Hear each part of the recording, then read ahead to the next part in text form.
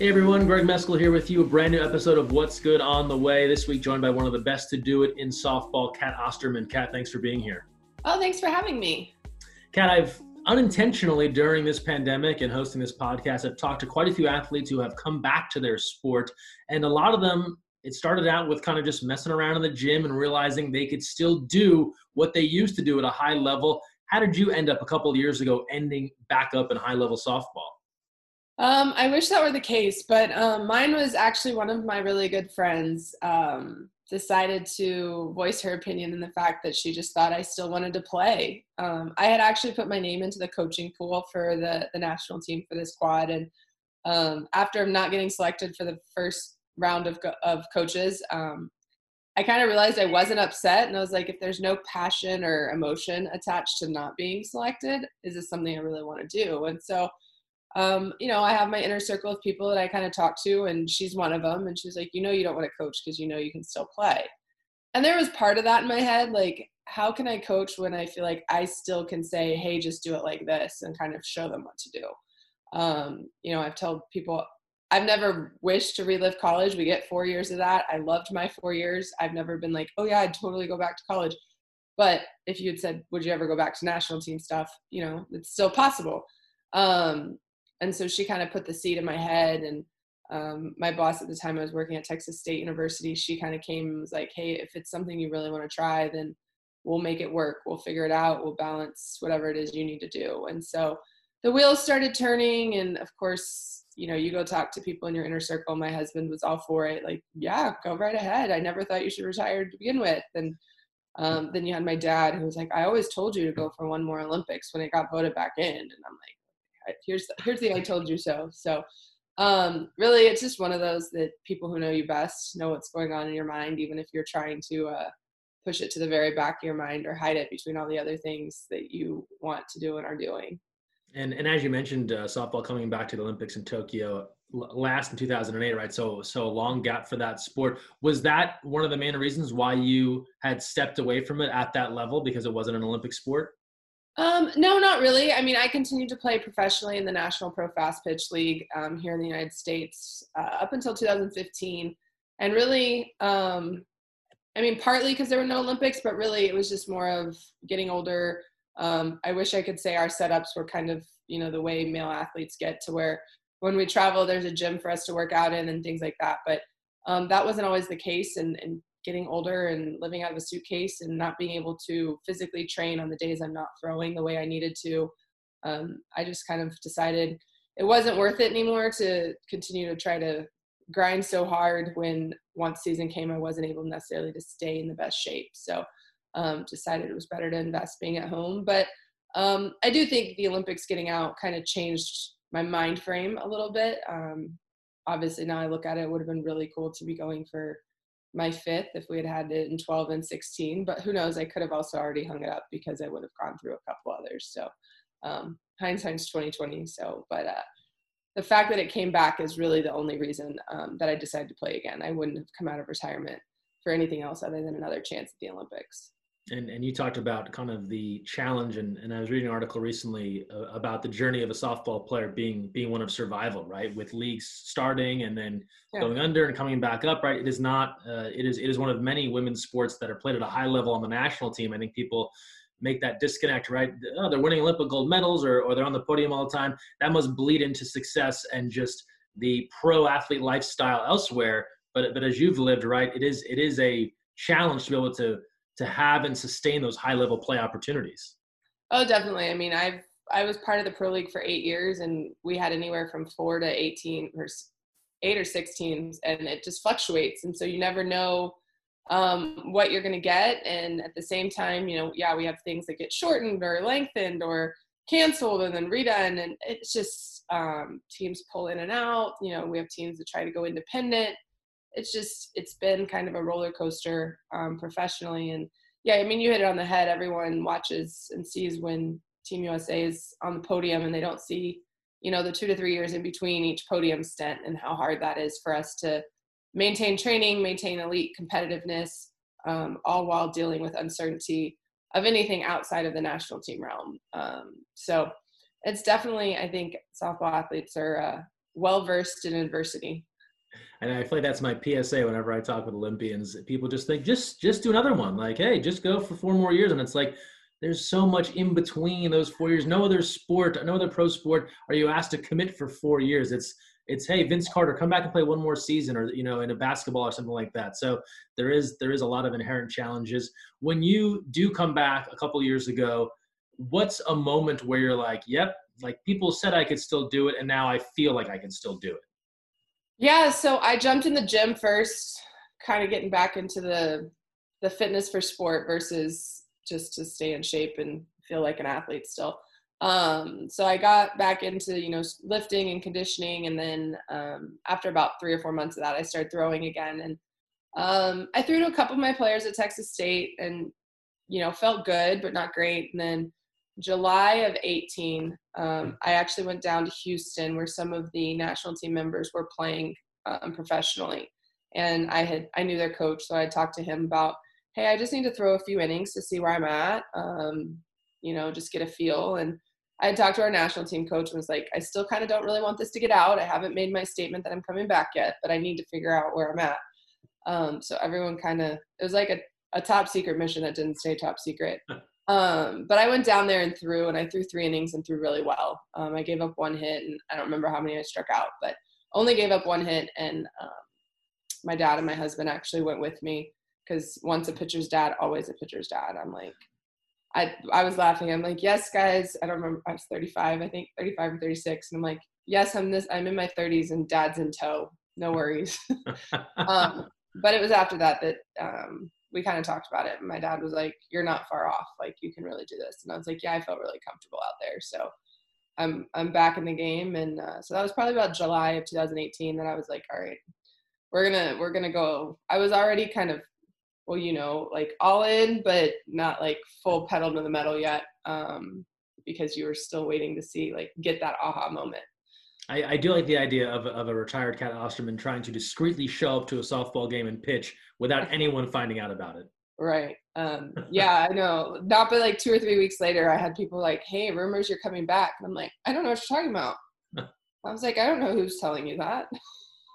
And so you're able to kind of have that demo performance really for yourself. And then what's the process? I mean, now we fast forward, right? You've been named to the Olympic team. You're back on Team USA. You know what's at stake here going to Tokyo. But was there another kind of checkpoint for you of, I'm not just good for a few innings, but now I know I'm Olympic team good? Yeah. So the tryout for the 2019 team actually, once I had told the selection committee and everything I wanted to be considered for a tryout, and I got my tryout invite, which is when the world found out that I was definitely going to play again. But I still never, and I told them when I talked to them about coming back, I wasn't going to go play in the pro league. I was literally going to prepare by myself, go into 19 tryouts, all or nothing. And of course, the first game out, I was like nervous, and I laughed because people are like, oh, you threw well. And I'm like, that's not well. That was terrible. It wasn't completely terrible, but it was not my standards. And so, but as tryouts went on, I just got a little bit better and a little bit better. And so in tryouts, we throw probably 4 or 5 innings, depending on how many hitters are on the other team. And I think I faced 18 hitters and struck out 16, gave up 1 ground ball, and I think walked 1.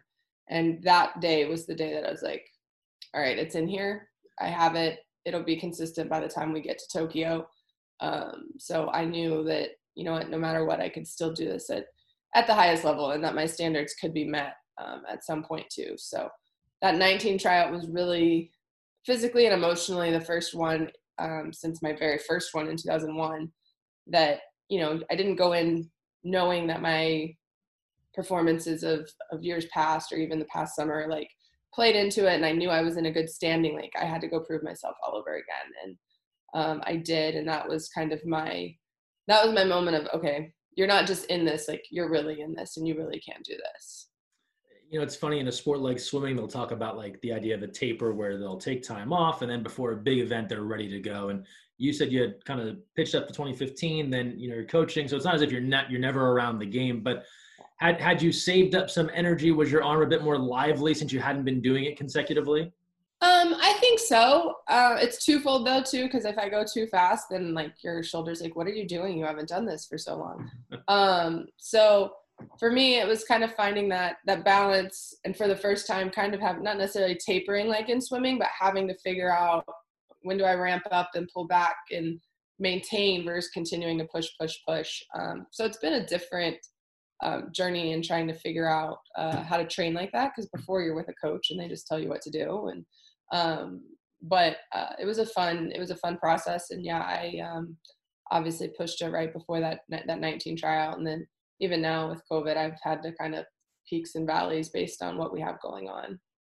And you hit on it. So we're in the midst of a pandemic that started back in March, but it feels like it's been running for maybe 2 or 3 years. It's very hard to keep track. Thinking of the Pan Am Games as last summer feels a bit strange to me in general.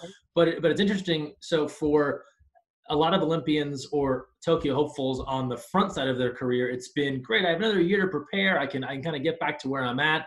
For those that were on the backside of their career, people not even in your case, ones that were just been playing straight through and were thinking, I'm done after Tokyo. Now they've had to kind of re-up for another year. How did you handle that initial news? You knew you were coming back for just these Olympics. How did you process having to go another year?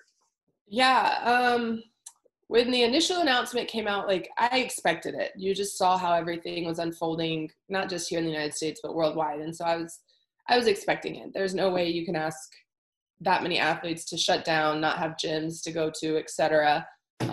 Like I said, not only here, but in other countries to where they were shut down too for a bit, and then expect to have the best of the best at their peak for an Olympic Games. And I've said it in some other interviews, I would have hated if it had gone on schedule without knowing things back in March. Like I would have hated to be a swimmer or a track athlete. Like you have to taper and you have no idea when your qualifier is and if you're competing in the biggest stage. And so originally I expected it. And so it's kind of like, okay, I expected it. It happened. And then I think about after 6 weeks, this frustration hit of, okay, I have over a year left of doing this. Like, and so I kept talking to my husband. I'm like, we have 13, 14 more months of this. And he's like, it's going to be fine. You're going to be fine. And I'm like, I feel like I'm staring up the largest mountain ever right now. After finally what I thought was getting to the top of the last mountain. And so there were some moments of definite frustration and not doubt so much as just kind of aware on the mental endurance of what it takes. But really, I think I went really hard right after we got home. Like I trained hard for 6 weeks. What else is there to do when you're pinned up inside your house, but work out all the time.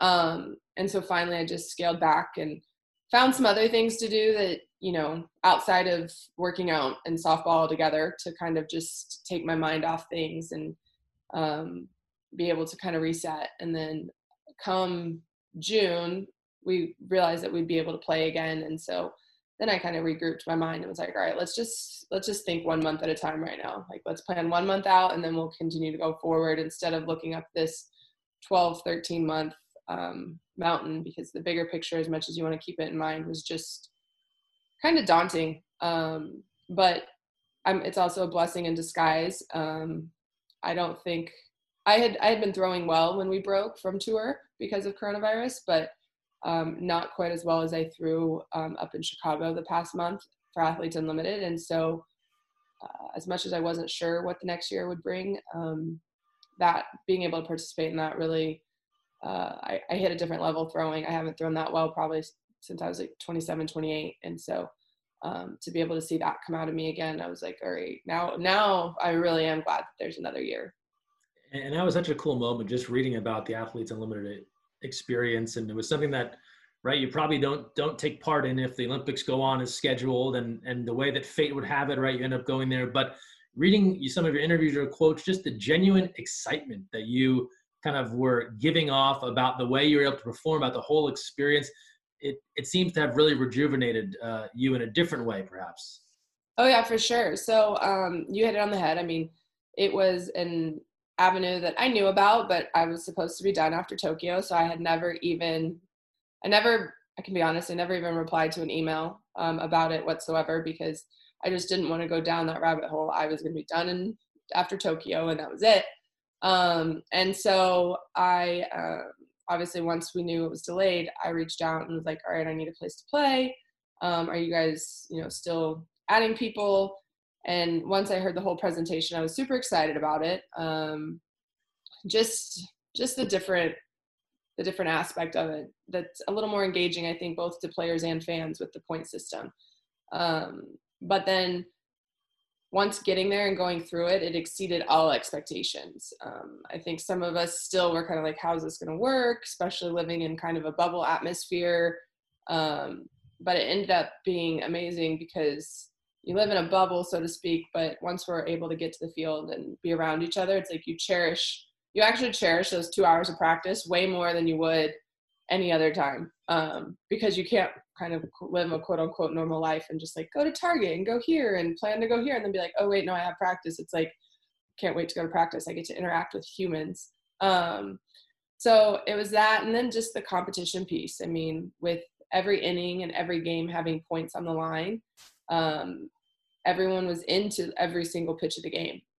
And honestly, we preach that as coaches and you're taught that growing up, but there's lulls that just happen sometimes naturally. And we really didn't have that a whole lot. And it just, all 56 athletes were grateful to be there, but at the same time, putting their best game on the field every single day. And yeah, personally, I went in not knowing what to expect, obviously being the oldest player, wasn't sure.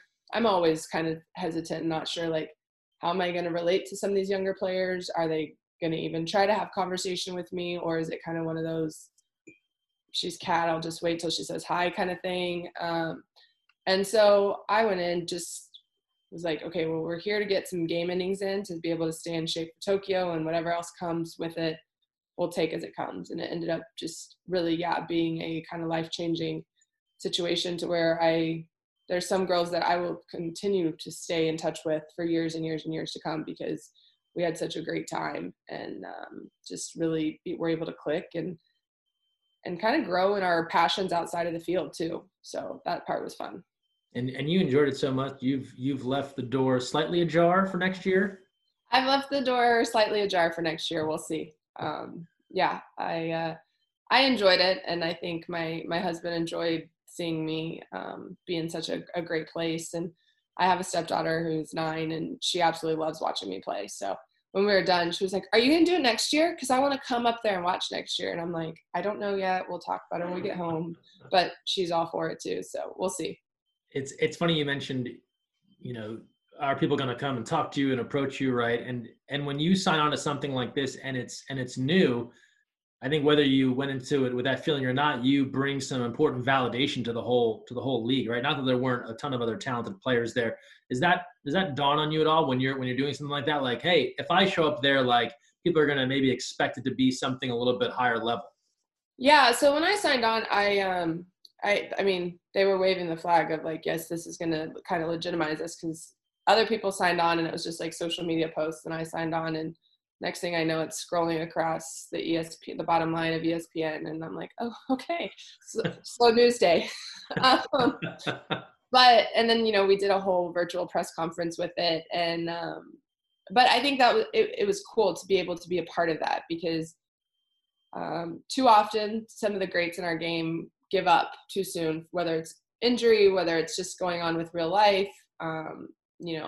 Like so many sports that if you're not the top tier, sometimes you're not able to continue to do this for a living unless you're really, really making ends meet in the off season. And so for me to be able to, join and then, yes, let them completely just run with it. And it was cool. It was very cool. And, I went in not expecting to win it at all, to be honest. My goal was to be in the top 4, obviously, but I wasn't sure how with points it would play out and how I was going to throw and those kind of things. But just to be able to be part of it and help it get off the ground was something that once I decided to do it, was really passionate about, because it is something new, and our sport and just sports in general kind of needs something that mixes things up. And so definitely after year 1, I'm really glad I did, and I will continue to help push it, because it is an amazing opportunity for female athletes, but at the same time for fans to just see sport in a little bit different way. And for those that didn't follow along, Kat did win a championship, captain every week. So a very successful return there and opening season with Athletes Unlimited. You hit on supporting it and wanting it to go forward. And in any sport, especially in the Olympic sports, you go to 2 Olympic Games, 3 Olympic Games. Whether you intend it or not, you become kind of an evangelist for your sport. If something's going on with the game in general, people reach out and say, well, what does Kat think about this? How do you embrace that role of I play softball, but I'm also like an advocate and proponent for its growth and success generally? I enjoy it. I really do. I want our sport. It's given me so much, to be honest. And when I started playing at like 10 or 11. It was just to play something different other than soccer because I got bored with it. So I never started playing because I wanted to go to college or I wanted to be like all the goals that have happened along the way were kind of just developed later as we went. And, I know there's some people that grow up wanting to be an Olympian starting at age 8, but that wasn't how it unfolded for me. And so to see what sport has given me and that I have been able to do it this long in life, I want to be able to give back and be able to see others do that too. And more than just a few others, see, female athletes as a whole to be able to really say, yes, I'm a professional athlete, and not like I'm a part-time professional athlete and a part-time clinician and a part-time substitute teacher and whatever else you do to make ends meet. So I love trying to help the game grow and be able to give back. And I resigned from my position at Texas State in order to be able to have a bigger reach. Unfortunately, NCAA rules just handcuffed me a little bit too much. And so after coming back in 18 or 19, I just met with my boss and I was like, I want to be able to do more. And so I resigned from that and now working with a youth organization here, but also just doing some other stuff with people whenever they call to try to, continue to develop the game and get girls really passionate about it. And then, hopefully, helping Athletes Unlimited and whoever else be able to expand to where these women can continue to play for a long time and not have to do too much else to support it. Yeah, well, that'd be a wonderful outcome if that could be the case going forward. Switching back a little bit to national team stuff. So Tokyo next summer, fingers crossed, everything goes well. You win gold in Athens, silver in Beijing. What did you learn? What do you recall about those experiences that might help you going into this Tokyo experience? Yeah, so Athens and Beijing both, we had a really strong team. I just know going into Athens, I was a little bit younger. I mean, I was a lot younger, but I was 21, a little naive to what all goes into it. I mean, I had obviously been with the national team for 3 years, but still, when you're young, you're just kind of going with the flow. And but I look back, and that 2004 team just had such a sense of we would do anything and everything for each other in order to make sure we were as prepared to win as possible. And then 2008, I think there was a core of us who were from 04, and not that we still didn't have that mentality. I just don't feel it was as strong. And don't get me wrong, we played great up until that last game, and sometimes the world just tips you on your side and lets you fall over and laughs at you. And I felt like that's what happened that game, to be honest. Anything that could go wrong did. Some of our best hitters hit into double plays, which I hadn't seen them do in years, and just different things. But what I did learn is that, our preparation and our leading up has to start the second we get together. You can't, and that's where I've approached this, is you can't let a day go by, not to where you can't take off, and if your body needs it, rest, recover, whatever, but like just keeping in mind what your ultimate goal is and not saying, oh, I still have 9 months, because you do that and then all of a sudden it's like, oh crap, I only have 3 months where the last 6 months go. And so I think the biggest thing is that preparation has already started for all of us. We get together in December, thankfully, to train together as a team for the first time since March. But all of us are already starting to prepare for even those 2 weeks in December, just so we're on the road to being as successful as we can be, and then maintaining that and not trying to just finally get to peak performance come July. If you put in all the appropriate work like you're talking about, and everyone is ready and everyone's kind of buying into this complete thing, does it have to result in a gold medal for it to be considered successful in your mind? In my opinion, yeah. I mean, I attribute success at the Olympics to a gold medal, and I think that's because that's been the standard of USA softball. I know I may think a little different in that because some people will, and some teammates are okay with, and they're not okay with losing, don't get me wrong, but it's just being able to go over there and perform as well as they can. And as us as a team, as long as we feel like we put the best product on the field, that's success. But to me, I'm not going to lie, success over there in Tokyo will be a gold medal. And now you have the benefit of a gold already, but it's funny when I talk to silver medalists in team sports, I always joke it becomes an inadvertent therapy session. When were you at a point where you could feel good about having a silver medal? How long did that take? It took a while. Still, sometimes I'm not. I mean, people bring it up, and I'm like, and then I have to remember, okay, it is a silver medal, and there's people that go to Olympics 2 or 3 times and don't medal at all. It probably took about a solid 6 to 8 months, to be honest. It's funny you bring that up. I just listened to a podcast by Brene Brown, and she had someone on who was talking about how people who win the silver medal, or athletes that win the silver medal, are the least grateful, usually kind of suffer the depression and all that. And I was like, well, because if you look at most of them, and swimming and track are a little different because it's just a straight race, but like team sports, you don't win the silver, you lose the gold and are given the silver. And so I think when you experience it that way, it's a little different because the taste of losing is in your mouth, even though you have a silver medal around your neck. And so it took a while for me to really kind of just be like, you know what, you need to be grateful that you have another Olympic medal and you get to say you're a 2-time Olympic medalist, because not many people get to do that. But like I said, I think just in sports in general, most of us, we hate losing more than we love winning. And so the taste of losing kind of outweighs the fact that you have to look down and be like, okay, I'm still top 3 in the world after this tournament. Yeah, I think a lot of fans will look at a podium after an Olympic Games in team sport, and they see the gold medalists are hyped. The bronze medalists are like, oh man, we came back and won a game after that brutal semifinal loss. And then the silver medalists, it is tough to be the middle child in that whole situation. And I think a lot of people don't understand it, but you're right. It does take some time to get to a place of kind of acceptance on that whole thing. When you brought it up, I just had to follow up with that. So I appreciate your take on that. So you kind of hit on Tokyo next summer. After that, then, well, we'll see what happens with Athletes Unlimited. But then after that, you're back to RBI Austin, working with that group and some other activities? Yeah, so I'm on the board for RBI Austin. I've been on the board for 6 years, and now that I'm out of NCAA the NCAA bubble, plan to help develop the softball program a little bit better. We've had some baseball players be able to go to some junior colleges, D2s, D3s, some smaller mid-major D1s, and the softball program is just not up to that same standard. And I would love us to be able to develop the girls to be able to at least go get 2 years of school paid for at a JUCO or something like that. So I will be involved with the softball program, and then I am actually director of pitching performance here in New Braunfels for the Bombers organization, which is a fast pitch organization that has teams actually all across the country, and just helping pitchers be able to be ready for the next level. A lot of them are going to some D1s and D2s, and just kind of getting their mindset and physically, like, let's be prepared for college. Because I've been at the college ranks, so I know what they usually aren't coming in with.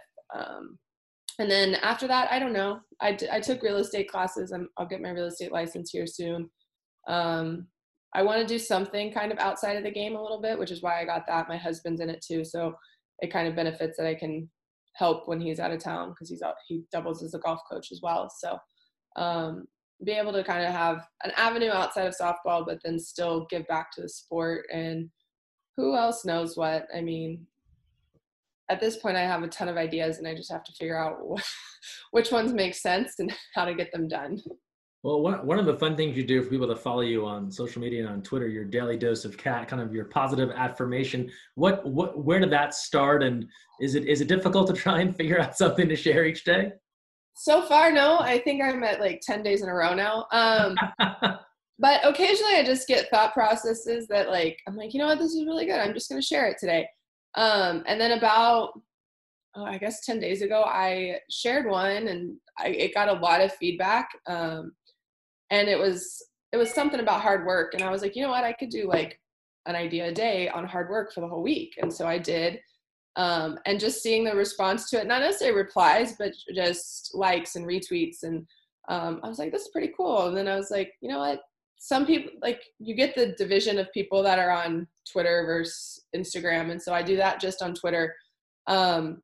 So far, it hasn't been hard to think of something, although this morning I woke up a little bit later and I'm like, I better get my daily doses on there before someone asks me what today's is. But I think I try to come up with things that I've obviously learned in sport, but that can be applied to regular life. And so therefore, you know, I've seen a lot of people get good feedback on it. So I think it's just a fun way to kind of put things out there and get people thinking in the morning. Is the quote you're referring to, the elite work hard when it's hard to work? I think so. That was, I think, my first one. That's my favorite phrase ever. And I came up with it I shouldn't say came up with it. I'm sure someone else said it along the lines, but I was talking to my college team at one point about 2 years ago. And I was talking to them after having trained. And I was like, guys, I get where I get, because there are days, don't get me wrong, I don't want to work, or I'm super tired from having been out here all day, or whatever it is. And I go, but I go in and I work harder on those days because it's hard to work. And that's when I kind of got in that mind frame. And so, yeah, that's kind of my underlying theme, is that you work hard when it's hard to work. And, but you think about it and you never hear about an elite athlete who someone's like, oh no, they're not a hard worker. And so obviously the elite figure out how to work hard all the time, even when it's hard to work. So yep, that was the first one. And I think everyone kind of really loved that one. So I keep building off of it. Two kind of, I guess, mental pitching questions for you. The first, you always hear an announcer will say something like, the pitcher is just overpowering the hitter. When you're pitching and they cannot get anywhere near it and you're just in this groove, describe that feeling. Oh, I mean, I think that's kind of the feeling that people describe as like your flow state almost. Things are kind of automatic. But for me, it's more of, I don't want to say automatic. It's just, I'm in a relaxed state as far as mentally and physically. I'm not pressing to like make a pitch move or prove that a pitch works. But more than anything, mentally, I'm just completely cued in on what I'm doing, but at the same time, what the hitter is doing. And me and my catcher are usually on the same page at those points. But it's so fun to be in that state. I can't lie. Just because it's in your head, you're being able to already kind of play the chess match, but 2 steps ahead of where the hitter is. And so, for me, that's fun because it's like, okay, I know I'm throwing this drop ball because we're going to go here and then here, later. And they're going to bite at one of those 2 and I'm going to get out of this. So, and in those moments, if runners are on or I get in a situation, the stress level and the pressure doesn't rise because I'm very confident in how I'm throwing that day. So those are fun days to be in for sure. And then conversely, if something doesn't go right, you allow a run, a hit, home run, whatever it might be. How do you kind of just clean the slate and get ready for the next thing?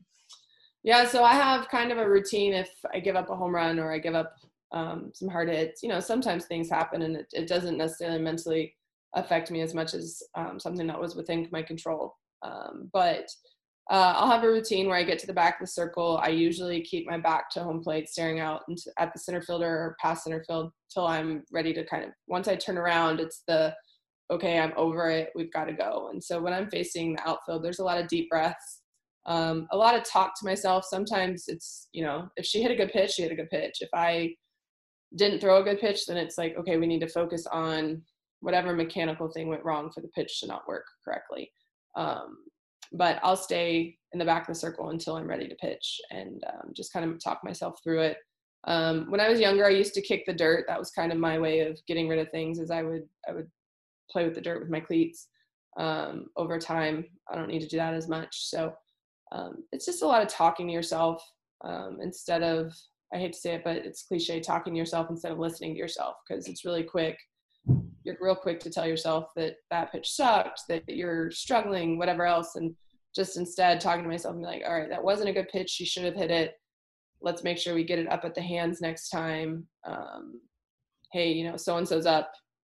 You've gotten her out however many times recently. Let's go get her. Those kind of things. But I talk to myself a lot. Nothing wrong with that. You're out there by yourself, you know, You are. on the mound. You need to kind of work it out. Makes sense.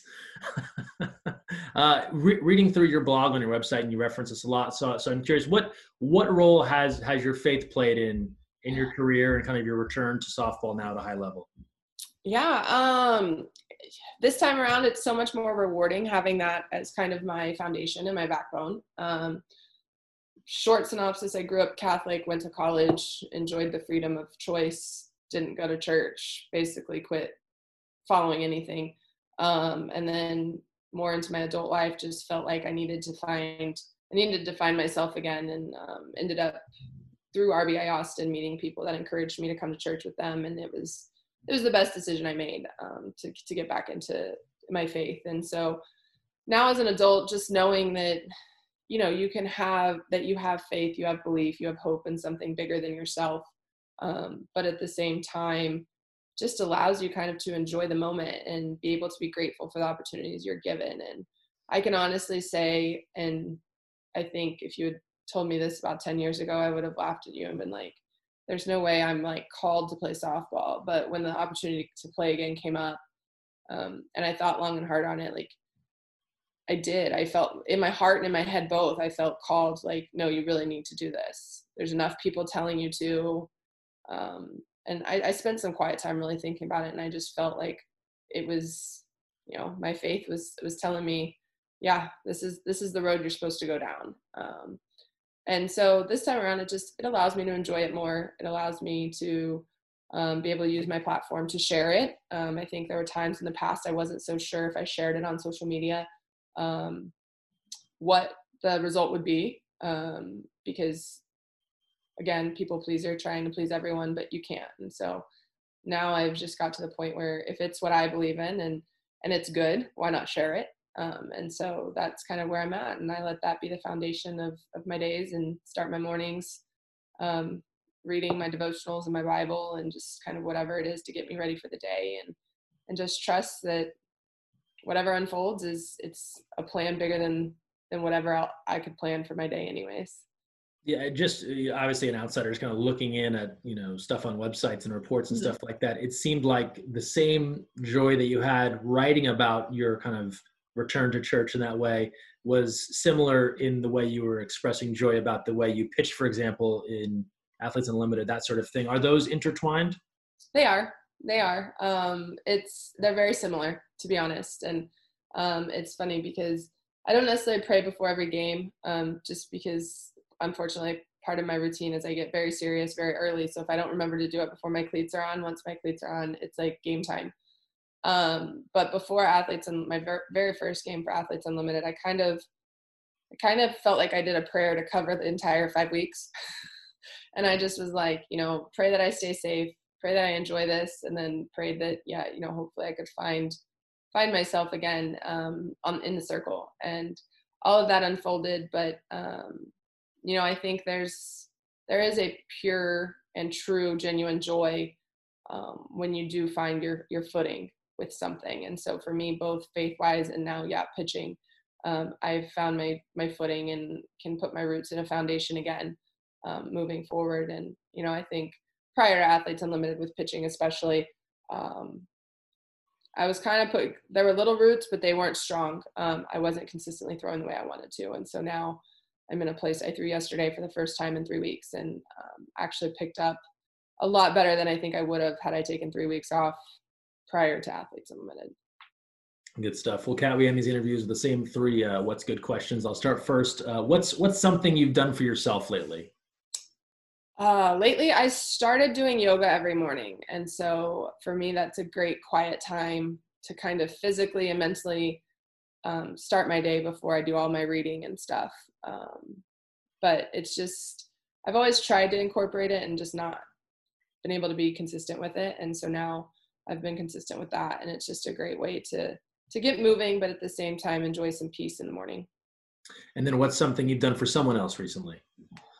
Oh, well, I partnered with American Girl Doll for Tokyo, and they came out with a softball player. So it is material. I like to do other services for people more than that. But I got my stepdaughter and actually my niece each a USA softball American Girl doll. And to see the look on my stepdaughter's face yesterday, she was ecstatic and just unwrapped it. Of course, it's brunette, so it looks similar to me. And she's like, if it's you, why does it have a bat? And why does it have a helmet? I'm like, well, it's not really me. It just looks like me. But just being able to share the joy of the sport with them, but at the same time, just, being able to use opportunities that I've been given to benefit anybody that I can has been fun. And lastly, what's kind of an escape for you? What's something that really makes you laugh out loud when you kind of want to tune out from everything else? So my guilty pleasure of TV is 2.5 Men. Unfortunately, I like the episodes with Charlie Sheen more than I do Ashton Kutcher. That was like the original, so. Yeah. But we have a plethora of them recorded on our TV. We usually fall asleep to them at night, which doesn't help fall asleep because I'm laughing or paying attention to, the funny storylines. But if I ever need a good laugh or just to escape from some seriousness of the day, I'll turn that on. And last thing, best breakfast item at Buc-ee's in New Braunfels is? Oh, the jalapeno sausage and cheese kolaches. Fantastic. Kat Osterman, thanks for the time. Good to have you back in the game, and best of luck in Tokyo. Thank you so much. Appreciate you having me.